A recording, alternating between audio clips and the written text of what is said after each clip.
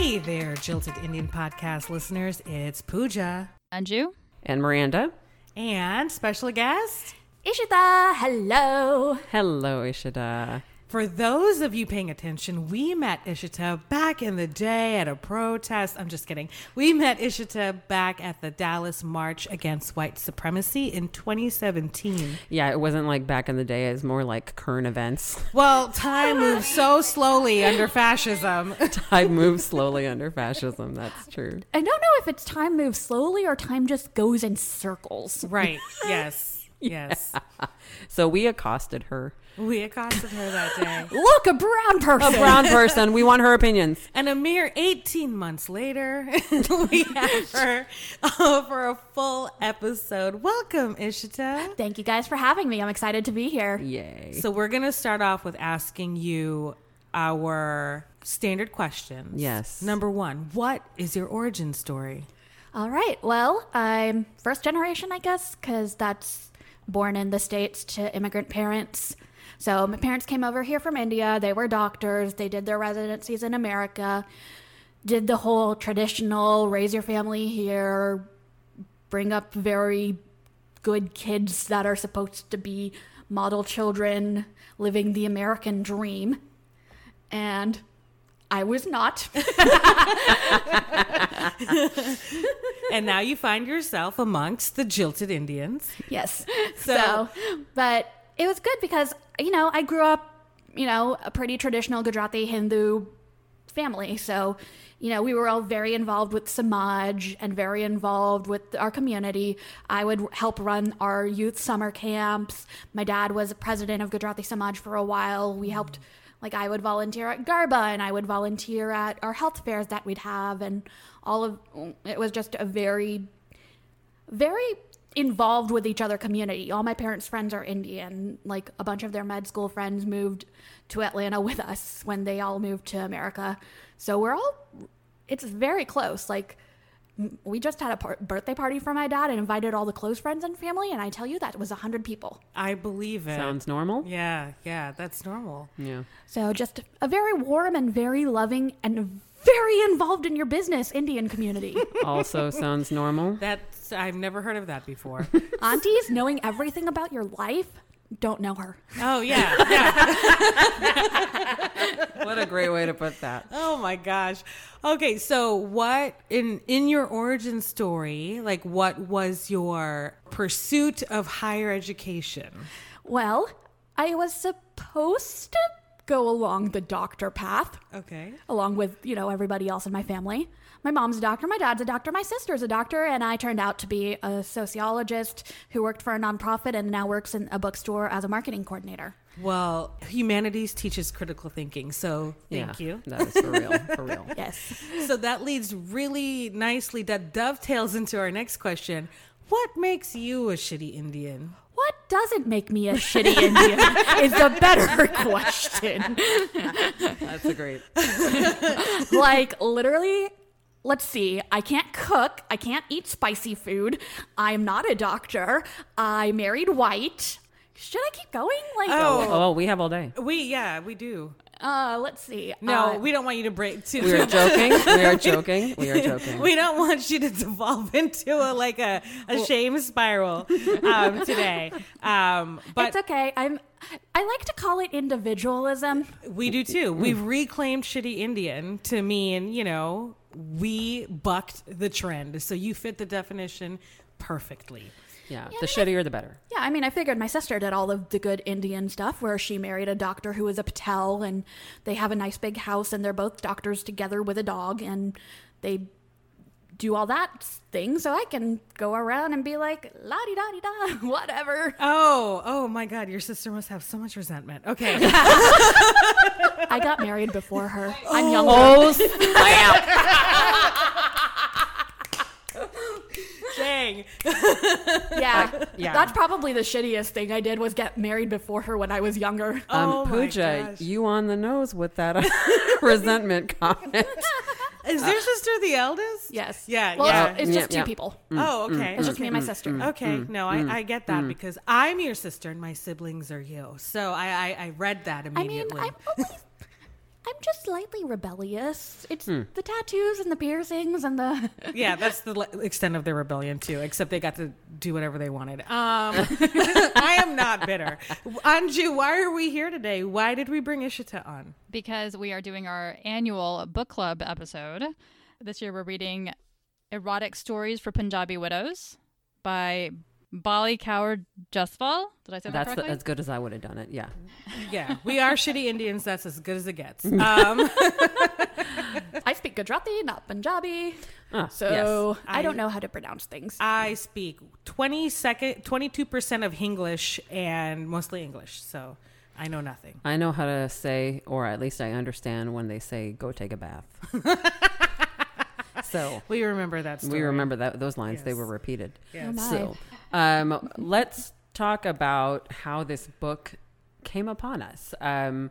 I follow Reese Witherspoon on her...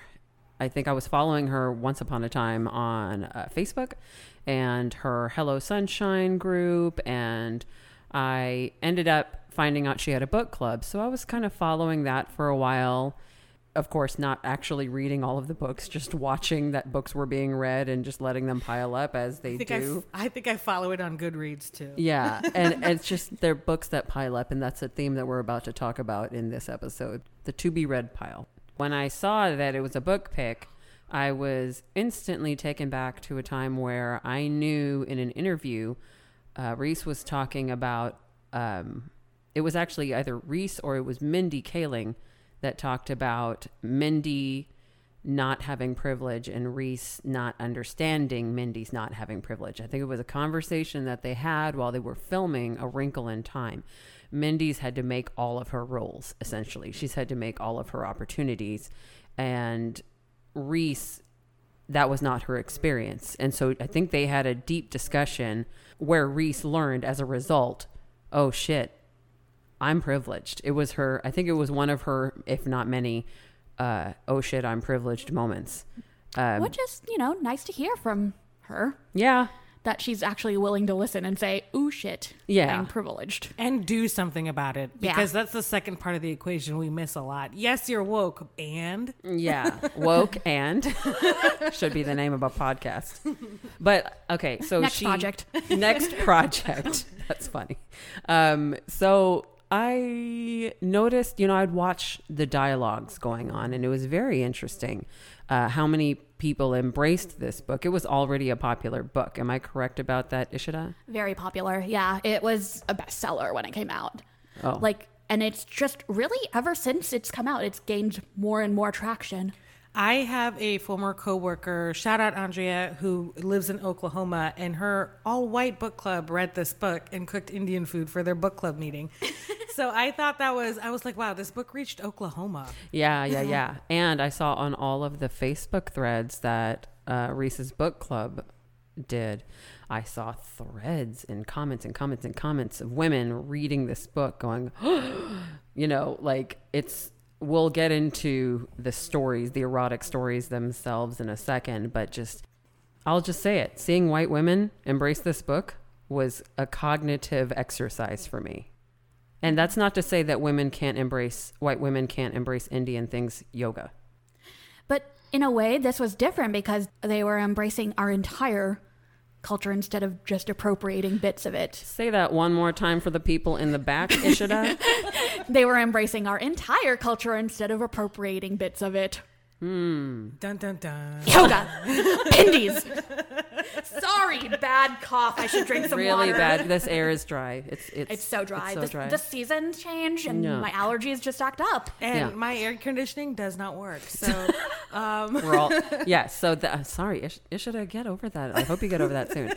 So it was a very interesting cognitive exercise for me to see them embracing our entire story and seeing these characters entirely, and that made me create this tiny persistent campaign with my ultra intelligent co-hosts. And I mean that so respectfully, but also, can we please read this trashy read? Oh yeah, Miranda said, "Oh my God, sex stories. We're reading it." That's how base Miranda is. Dr. Miranda George got us all riled up about old lady sex stories. She's not wrong. She's not wrong. She's also not quite right, but she's not wrong. Hey, you know what? After you read like ultra cerebral texts, you need that brainless, easy, digestible read as a buffer. Like I could never read I was reading a lot of sociology texts surrounding trauma and shame and all that stuff, right? They were all by sociologists or psychiatrists, and I needed a breather. So old lady sex book. Oh, so Miranda went from like nurturing your inner child and your super ego via self-care to my velvet lady pocket received his eggplant. Ghee. Oh God, the ghee.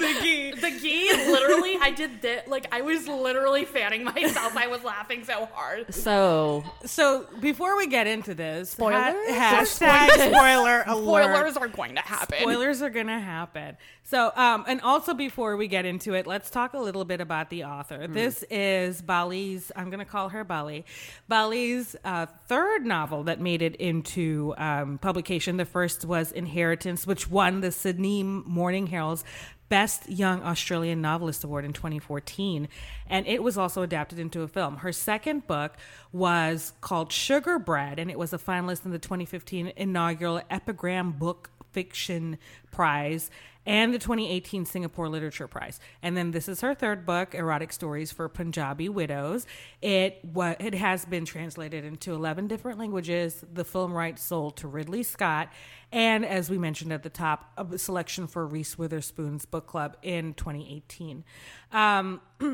She is an author who lives in Singapore. She is of Punjabi descent. And her fourth novel, The Unlikely Adventures of the Shirgill Sisters, was released in April of 2019. Now, this book is written from a very Punjabi perspective, although I like to use this term a lot on the podcast. It's kind of an umbrella for all Desi womanhood, kind of, but it is a microcosm of specifically Punjabi womanhood, I feel. And so just for our listeners who aren't familiar, Punjab is a state in India, and not the way people had mispronounced my name my entire effing life. So Punjab is a state in India bordering Pakistan. It is the heart of India's Sikh community. The city of Amritsar, founded in the 1570s by Sikh Guru Ram Das, is the site of Harmandir Sahib, the holiest Gurdwara, which is also a Sikh place of worship. Listeners, you can do a Google search just as easily as I can, but those basic facts tell you about the location of Punjab. It's in northern India. So if you know anything about India, that should clue you in as to the dress, the cuisine, the politics of the area, and that the people are Sikh in nature, which is different from Hinduism, which you may associate. That's Sikh, S-I-K-H, not sick as in they're actually yes. sick. Important to say. Yes. And the main difference between Sikhs and Hindus, and I only bring it up because it's mentioned in the book, when one of the widows is fraternizing with a Hindu man.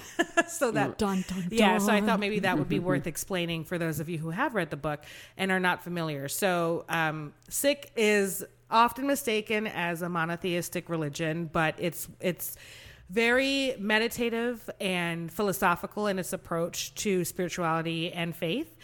One of the big differences between Hinduism and Sikhism is that when we do pray and focus, we do use murtis, also known as statues, to focus our thought and meditation on what that depiction of God is, whereas Sikhs don't believe in that. They had Guru Nanak. It's very transcendental, meditative, and you don't need that in-between iconography to worship with them. And they're very service-oriented. And a lot of things pointed out that the Sikhs are the warrior caste. Casteism does not exist in the Sikh faith. It exists in the Hindu faith.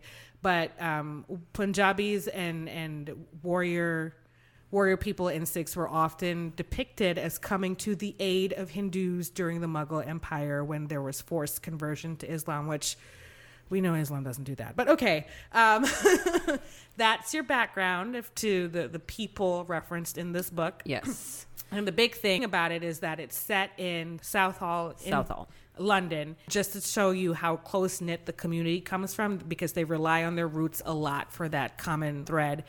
No matter who you are in the community, somebody knows somebody. I just also wanted to point out that Punjab was split in half by the partition when India and Pakistan were created.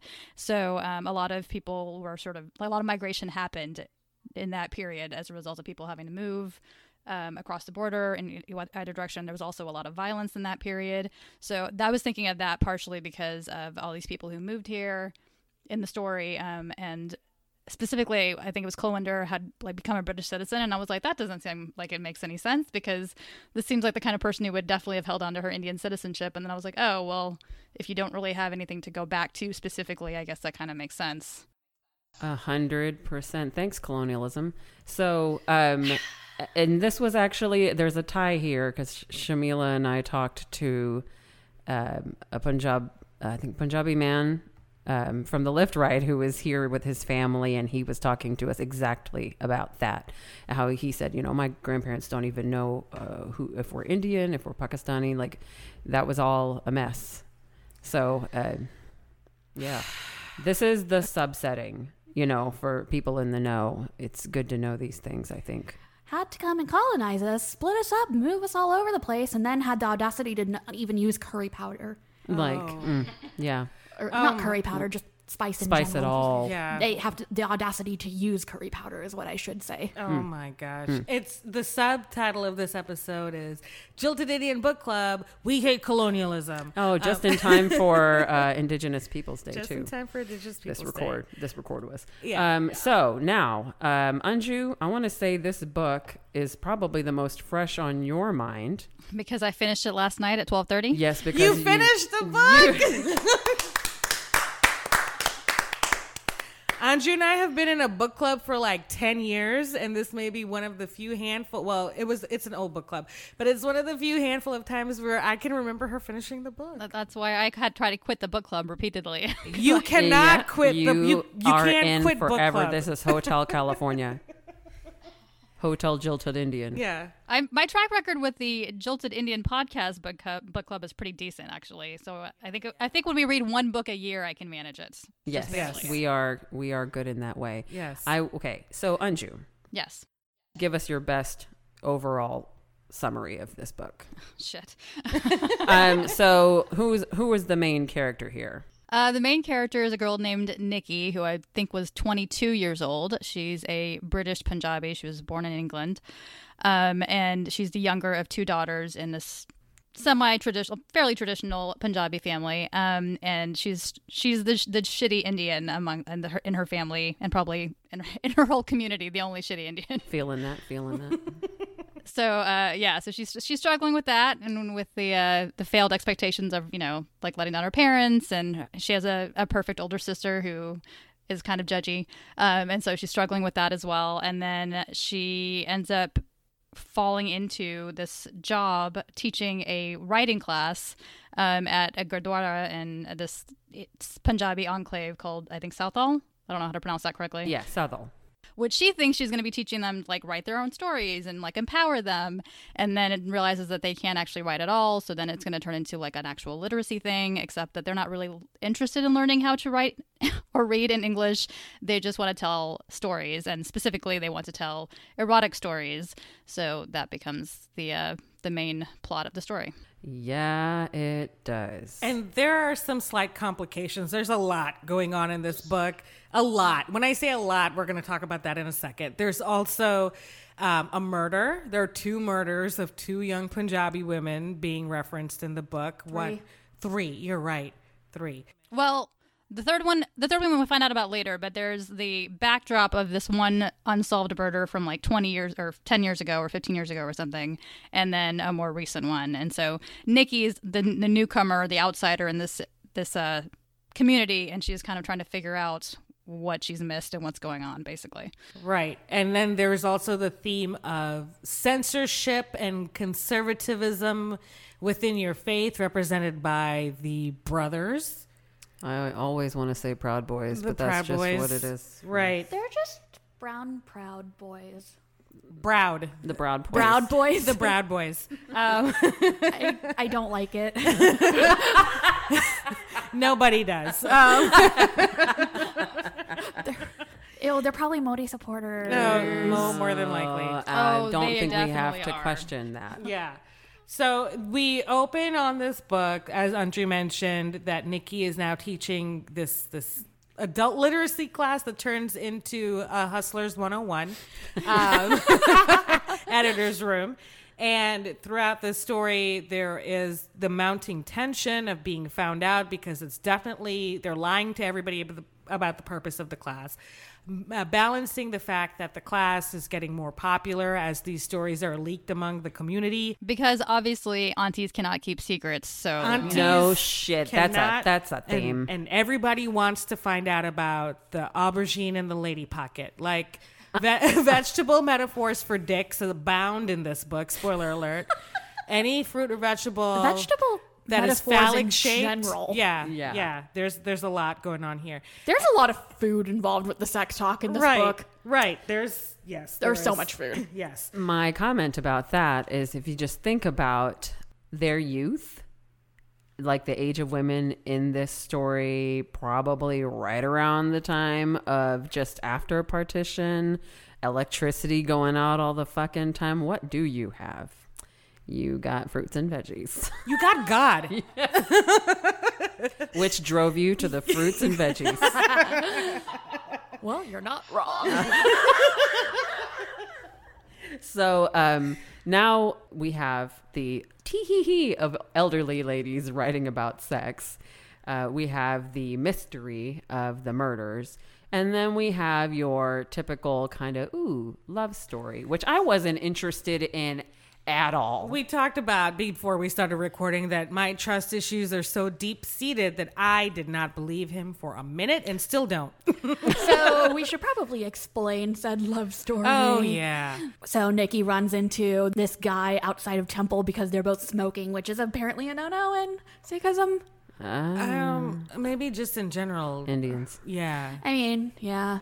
So they meet while taking a cigarette break by the temple and end up starting to talk. His name's Jason.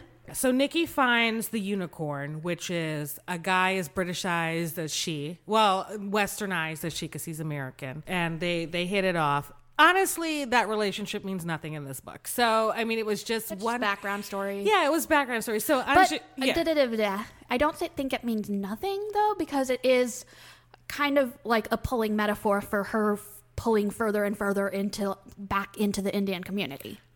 That's true. Because there's a lot of parallels between Nikki's life and the overall story. You see, Nikki is 22, dropped out of law school, is trying to find herself, and this is after their father passed away, right? So their family dynamics has changed, and her mother herself is a Punjabi widow, but is not spending time telling these stories among her community, right? Yeah. I mean, just the opening of the book sets up that very dramatic contrast between Mindy and Nikki, because it's Mindy sending over her arranged marriage stuff to Nikki saying, hey, will you look over this? And Nikki, I think a lot of us can see a lot of ourselves in Nikki. At least I could. I saw a lot of myself and my sister in the Mindy and Nikki dynamic. I was like, oh, this is a personal attack. Yeah, it was me and my cousins. Like, I have a cousin who is a Mindy, and I am very much a Nikki. And not only that, she's a server bartender in this pub in, I think, Southall or like one of the nearby cities. You meet her friend who's like listening to all of her drama, and what is her name again? Olive. Yes, Olive. And then you have the shit boss, Sam. Sam. he wasn't shit. He was kind of shitty. He He was was a little shit. shitty. Yeah, he's not communicative. He's not like the worst shitty in the book, but he's definitely somewhere more on the shitty scale than the not shitty. So doing the least. It's doing the least. So that's Nikki. She's our first protagonist. Our second, I would argue, is Kulvinder Kaur, who is essentially the head of the women's group at the Gurdwara. She has her own little office. She's also in the middle of the worst grief and post-traumatic stress. You see that she's always trying to do good things for women in the community, which that's blatantly what they say about Nikki, always trying to do good things in the community. So immediately you have this commonality that's going to result in budding personalities with these two people being foils against each other. So she's in the middle of grief, post-traumatic stress. Her daughter was murdered. She feels targeted by the community she serves. She lives in fear. Her husband and her are gripped in grief, but she's trying to move on. So you have her, and because she's very much aware of that the success of this writing program is being judged more critically than anything else the temple does, she is very strict with Nikki, and a lot of that is there's also a lot of parallels drawn between Nikki and her daughter Maya, both being part of a local feminist group, both valuing individualism versus the collective of the community, eschewing that shame and living their lives type of thing. So there's that tension between the two. But let's get to these Punjabi widows and their dirty, dirty vegetable stories. Well, I remember what I remember most vividly, I mean, granted, these are sex stories, which were to us American women, and some, I don't know about y'all, but I've read like romance novel stuff, and this was kind of nice, freshman try, Part of me wonders if Bali was really good at capturing a widow's voice. Yes. Or if this is her 50 Shades of Grey moment where she thinks it's hot, but it really isn't. I personally would like to believe that I think it's the widow's voice, just because there is talk later in the book when they're self-critiquing each other, where you hear, oh, but that wouldn't make sense, but why would you do that, but why was this, and Bali has those moments where she puts in those critiques of the stories. Yeah, I think it's meant to be amateur, because these are not professional. I mean, these are women who are telling their stories for the first time, so they're total novices. True. And in addition to them telling these stories for the first time, it's different when you're taking a story from your brain as you've imagined it and then moving it forward and putting it into words is really difficult. Wording your imagination is hard. And I think any writer will tell you that taking the hardest thing sometimes is words. Where are the words? How do I make this words? Yeah. Yeah. Right. And these are uneducated women too, so they don't really have the tools either. Yes. And I brought it up whether or not it was the author's voice because to me, the entire community is repressed if these became hot off the presses type of things that cause such uproar later in the book, right? A Desi community? Repressed about sexual things? No. I mean, they're talking about literally putting carrots in secret places. Secret places. Right. Yeah. So it's not it's not burn your bar down sucking on nipples all day long, right? So but yes, no, you point taken. Burn your bar down sucking on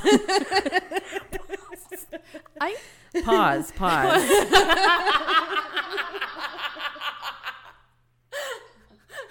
You just broke Miranda's brain. I think we broke Miranda. Speaking of turning your imagination into words, we're going to talk about that later. Right, How did that come about? Wow. Okay, so there's a theme of they have to still have that pearl clutching thing about them. But do you identify with the rebel in these elderly women?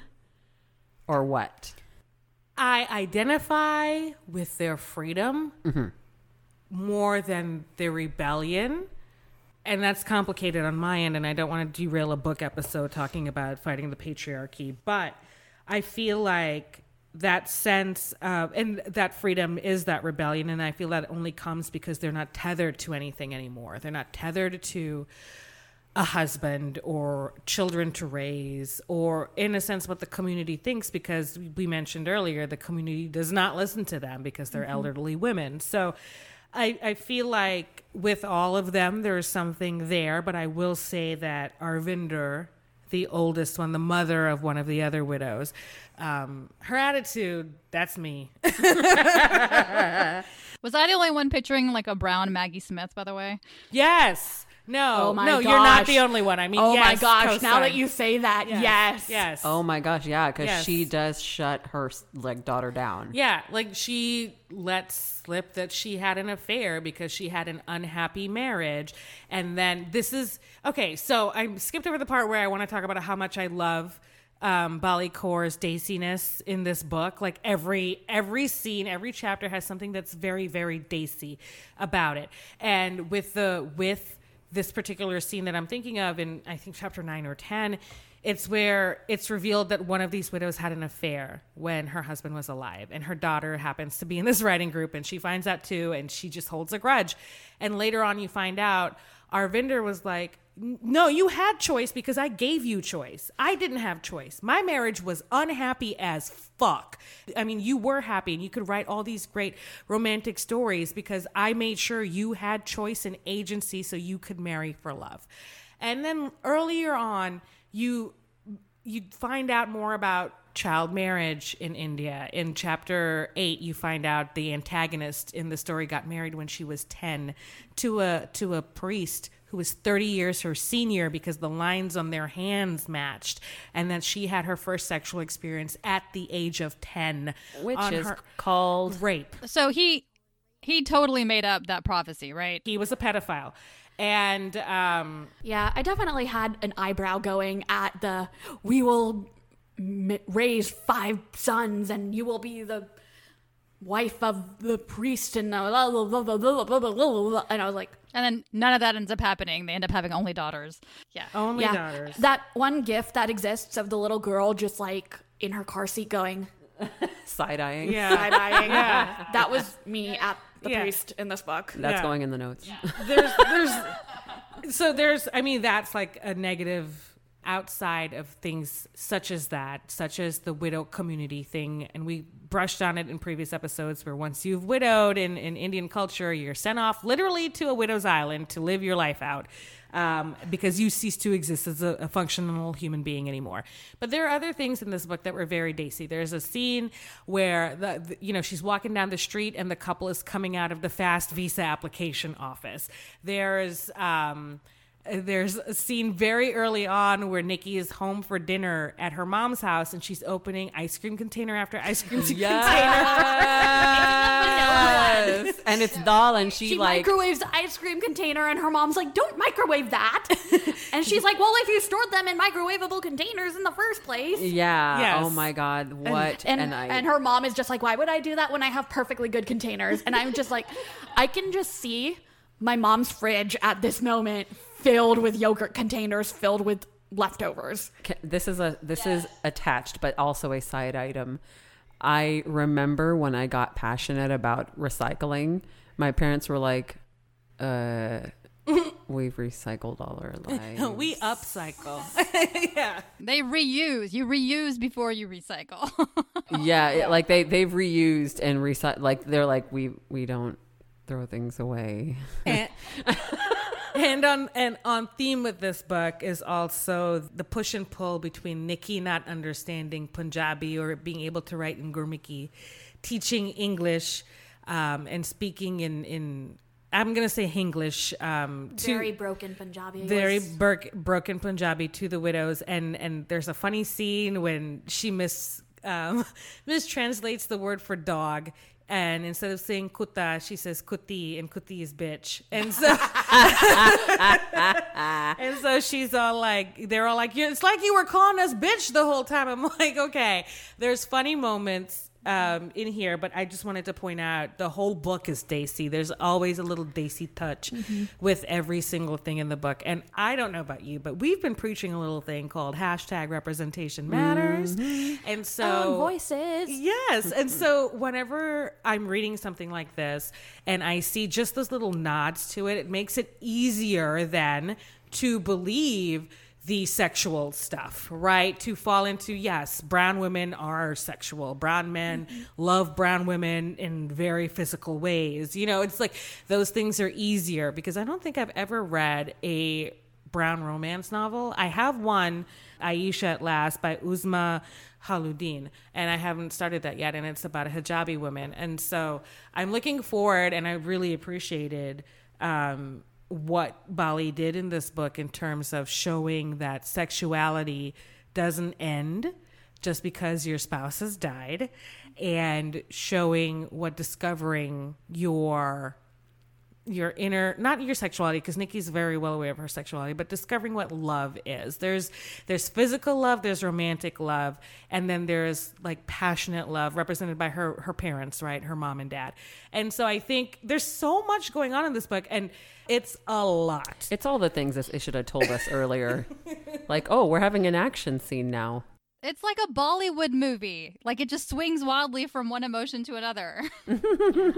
I got kind of weirdly emotional starting with the beginning where Kulwinder has this flashback of taking Maya to school the first day, you know, and how like nervous and anxious she was, how she didn't speak English well, and she was like so afraid that she was going to embarrass herself or whatever, and then she kind of did. And it just felt really poignant to me. Because it was such a clear visual and like it so clearly like illustrated what that immigrant experience is like. And then by the end of that chapter, you know that Maya died, and that's when she has that, like, she goes walking, and then she ends up having that encounter with the police officer who she like tries to avoid because she knows, like, she's like afraid that somebody's gonna see them together, but that only makes it worse. And then she gets the phone call, and so that by the end of that chapter I was like, oh, this is gonna suck. Like, Maya's dead. Clearly Maya's been murdered, and like somebody is threatening Kulwinder. Can we talk about the generational trauma in this one for like 2 seconds? Holy moly. Yeah, start. Okay, so that There is so much. Where do we start? So fucking much. Like, first of all, the hoe ass bitch, Totem Pole. She internalizes that whole idea of honor and shame, and like the proper, like that women should have no agency whatsoever, that she like finds herself being the person who most polices it by blackmailing these people.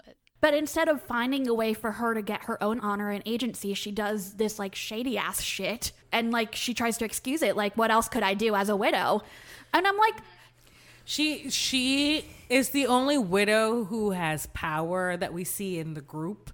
And we find out later that her power is being shady as shit, is blackmailing rich members of the community. And again, the widows of the community are like, she don't care about us, we ain't got money, right? So back to the theme of neglect. Yes. Yeah, so like, neglect the widows, ignore the widows. The widows are just gossiping at the back of the bus, and nobody cares about what they're saying. we've got to like wrap this up. I'd have to say we could keep talking about this book for a while because there are themes aplenty about it, but we don't want to rob you. If you're still listening and you haven't read it yet, we've ruined it for you. Sorry. We did say spoilers. We did say spoiler alert. So what are you doing? We want to wrap this up. I want to say I'm grateful that I got to read this book for all of the things. Women talking about sex where there's no men in the room. And this is super important because women are taught that sex is for pleasing men. Yes, and I think one of the conceits of the book is these widows' stories are not coming out now that they don't have a man so to serve or please, because they're of that generation where you would say serve, except for Sheena, who was a younger widow and was in love with her husband. To wrap up, I want to say how much I enjoyed the very Daisy essence of this book, because she shades Fair and Lovely. She shades wheatish complexion. She shades marriage. Moles. Yes. She talks about astrology in a non-insulting way, right? And she also talks about, okay, I know I made fun of the carrot penis before, but throughout the theme of that in the book, it's you realize that the oppression and suppression of sex and femininity within the widows' generation, they didn't have the conversations to learn the proper terms for penis or rape or things like that. So they use, celery and cucumber, and they talk about ghee instead of lube, which seems so unhealthy and prone to yeast infections and UTIs, but neither here nor there. P.S. On a random side note, that story about the ghee in the armpit when I literally died. That one is laugh out loud funny. Yeah. I think my favorite thing in the end about this book is the fact that it is a story about taking back your own power in a lot of ways. And for the widows, they finally got to have their own power when it comes to their sexuality and their expression of sex and desire. So the widows finally have power and agency over themselves and their own stories. And in the end, when they get to publish those stories, that's them kind of kicking down the door and saying, sorry, bud, you're going to have to deal with it. Yeah. It was very it was triumphant. I'm glad it ended on that note. Yeah, it's very it was liberating. That's the word I'm looking for. Yes. Did anybody, I guess I was thinking about that after I finished it. I wasn't totally sold on the end. It felt good, but it didn't feel believable to me that there would be, they built up this very conservative community where there were repercussions. They were so terrified of repercussions, and then there weren't any. Nothing really happened. Well, cancel culture isn't real. And the patriarchy is in charge of the Gurdwara. See, here's the thing, though. I think that's, in a way, good that it wasn't realistic, because in the end, this is a book about smashing those patriarchal ideals. And no, maybe the current society isn't realistic, but that's what we have fiction for. I guess I just would have found it more satisfying if there had been some kind of pushback and then they had knocked that obstacle down. Instead, it was just sort of building up that there would be an obstacle, and then there kind of wasn't one. And then they just publish the books, and they have copies that people are just borrowing out of the temple, and it's just this open thing that nobody cares about, and it just seemed strange to me. Well, I'm gonna say that was I'm gonna give that a slight pass in the same world where Stephenie Meyer's Twilight saw so much success. Okay, speaking about anticlimactic.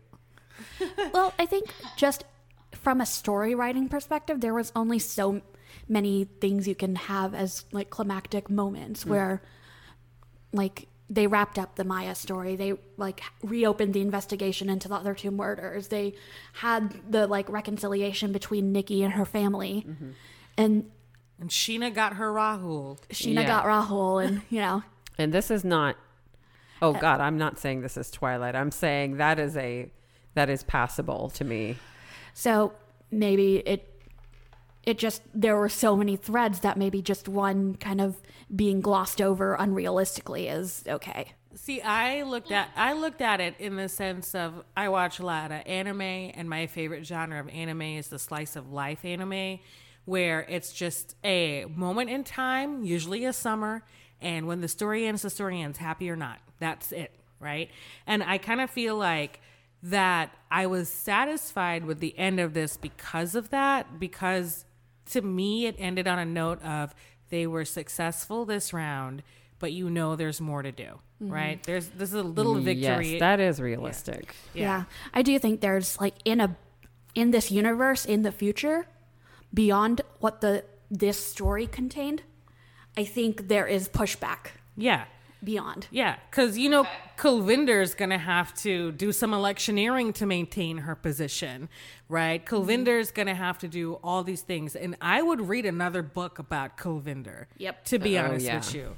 She just embodies to me strong Indian women who probably do strong Indian women who compartmentalize a lot and live in fear, but is brave enough to just put one foot in front of the other and keep doing it, right? So listeners, there is a lot, and we invited Ishita on here because she is our resident book expert. Sorry, Anju. To your face, I'm saying this. I totally accept it, and I'm actually really envious of your job, Ishita. So Ishita came prepared to give us and you some recommendations of more brown books by brown people. Am I correct? Yes. Yes. So keep in mind, a lot of the, so I'm going to do a little bit of background here. Okay. A lot of the push for what's called the hashtag own voices movement is coming in the younger categories. So that's coming in middle grade, that's coming in young adult. It is not coming as heavily in the general fiction area as much.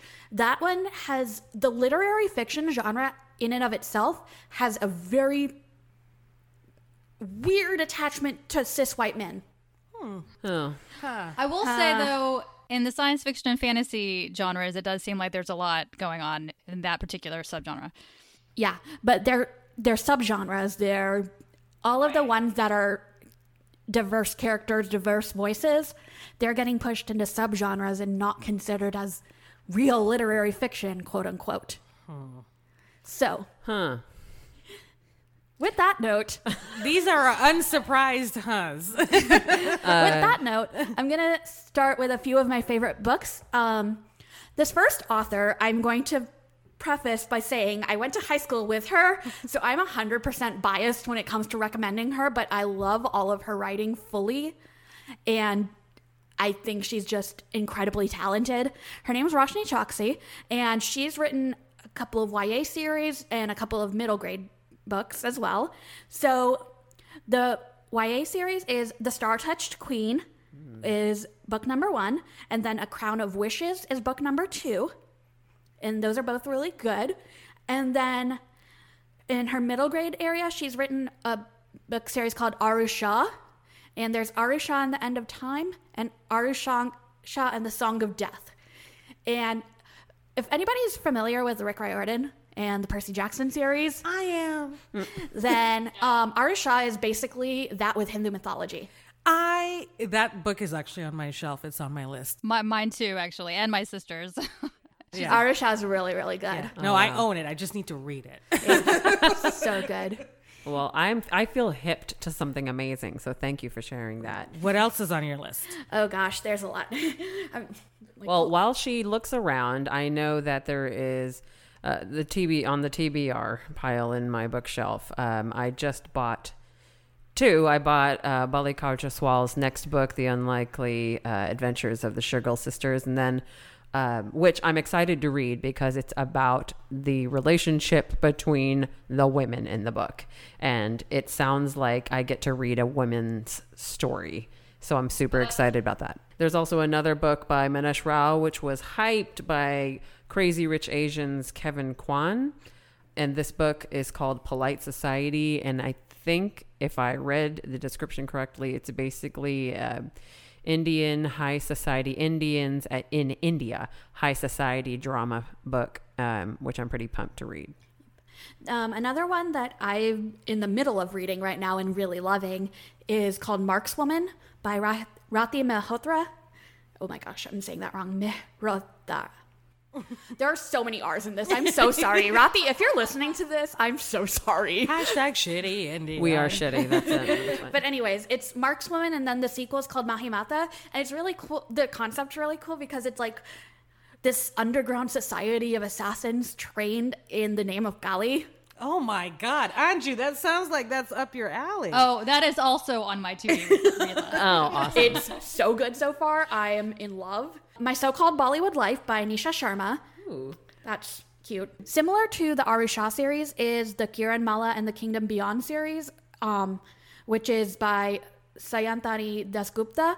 And that's based on Bengali mythology, which is a little different than traditional Hindu mythology. So it's really cool. I read that and I was like, oh, this is neat because I didn't know Bengali mythology all that well. Oh my gosh, that's amazing. I don't know Bengali mythology all that well. Yeah. Then a couple of other ones, they're not like just South Asian, but they're based in kind of like, they're like fantasy worlds that are reminiscent of South Asia. So We Hunt the Flame by Hafsa Faizal. She's a local author. So Hafsa Faizal was at LeakyCon with us. Oh, really? Wait, she's a local? I didn't know that. She's a local. She's based in Irving. We breathe the same oxygen as her 2 days in a row. We may have a spin-off show called Anju Meets Local Authors. It will just be me going, and then that's it. It won't be that interesting. Then there is City of Brass and Kingdom of Copper. And I'm also biased on that front because Shannon Chakraborty and I like are Twitter friends, and we yell at each other about like brown girl representation on Twitter all the time. Oh my God. I follow her too. She's so good. So City of Brass and Kingdom of Copper, I think, are technically more set in like Afghanistan. But We everywhere. Brown stories for brown people. I'm here Brown for stories. it. Yes. So And that's all I can think of off the top, like out of my blogs and stuff at the moment. And yes, those are literally all fantasy, sci-fi, YA, and middle grade because life. Right. Because life. Because life. And I have on my TBR list, which we were all talking about before we started recording, goes back years. I also have Lucky Boy by Shanti Sekaran. And it's a bifurcated story about an Indian woman having lost her son, and she comes across an immigrant Mexican boy who is separated from his mother. So it's I haven't gotten into it yet. The first chapter I read is pretty heavy, and knowing the current political climate, it's going to be on that TBR list for another decade. I think that we need to have a follow-up episode where we see how far we got. And actually, it's okay to, and we're wrapping up. I just want to say. Oh wait, I have one more. Oh, go ahead. Okay. Amal Unbound by Aisha Saeed. Oh, I've heard of that one. Yeah. What's yours, Anju? The Tiger at Midnight by Swathi Thirdala, I forgot about that one.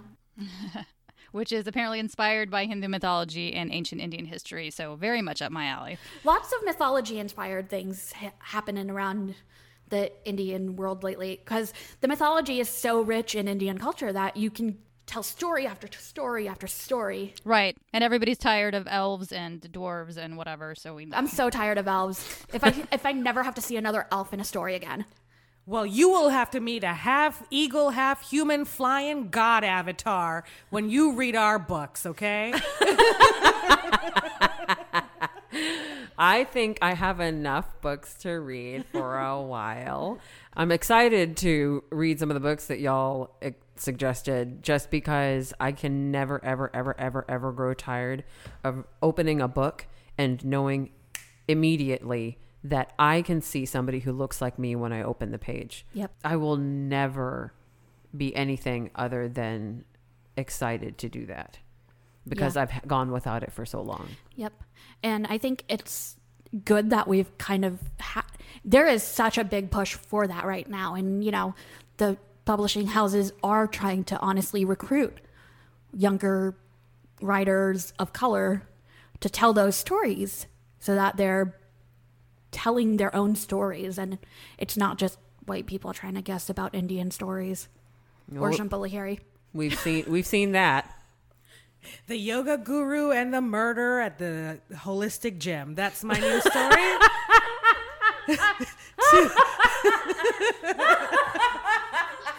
I almost just sprayed water out of my nose. I was taking a drink of water right then. The only thing that was missing was Becky and thee. Like,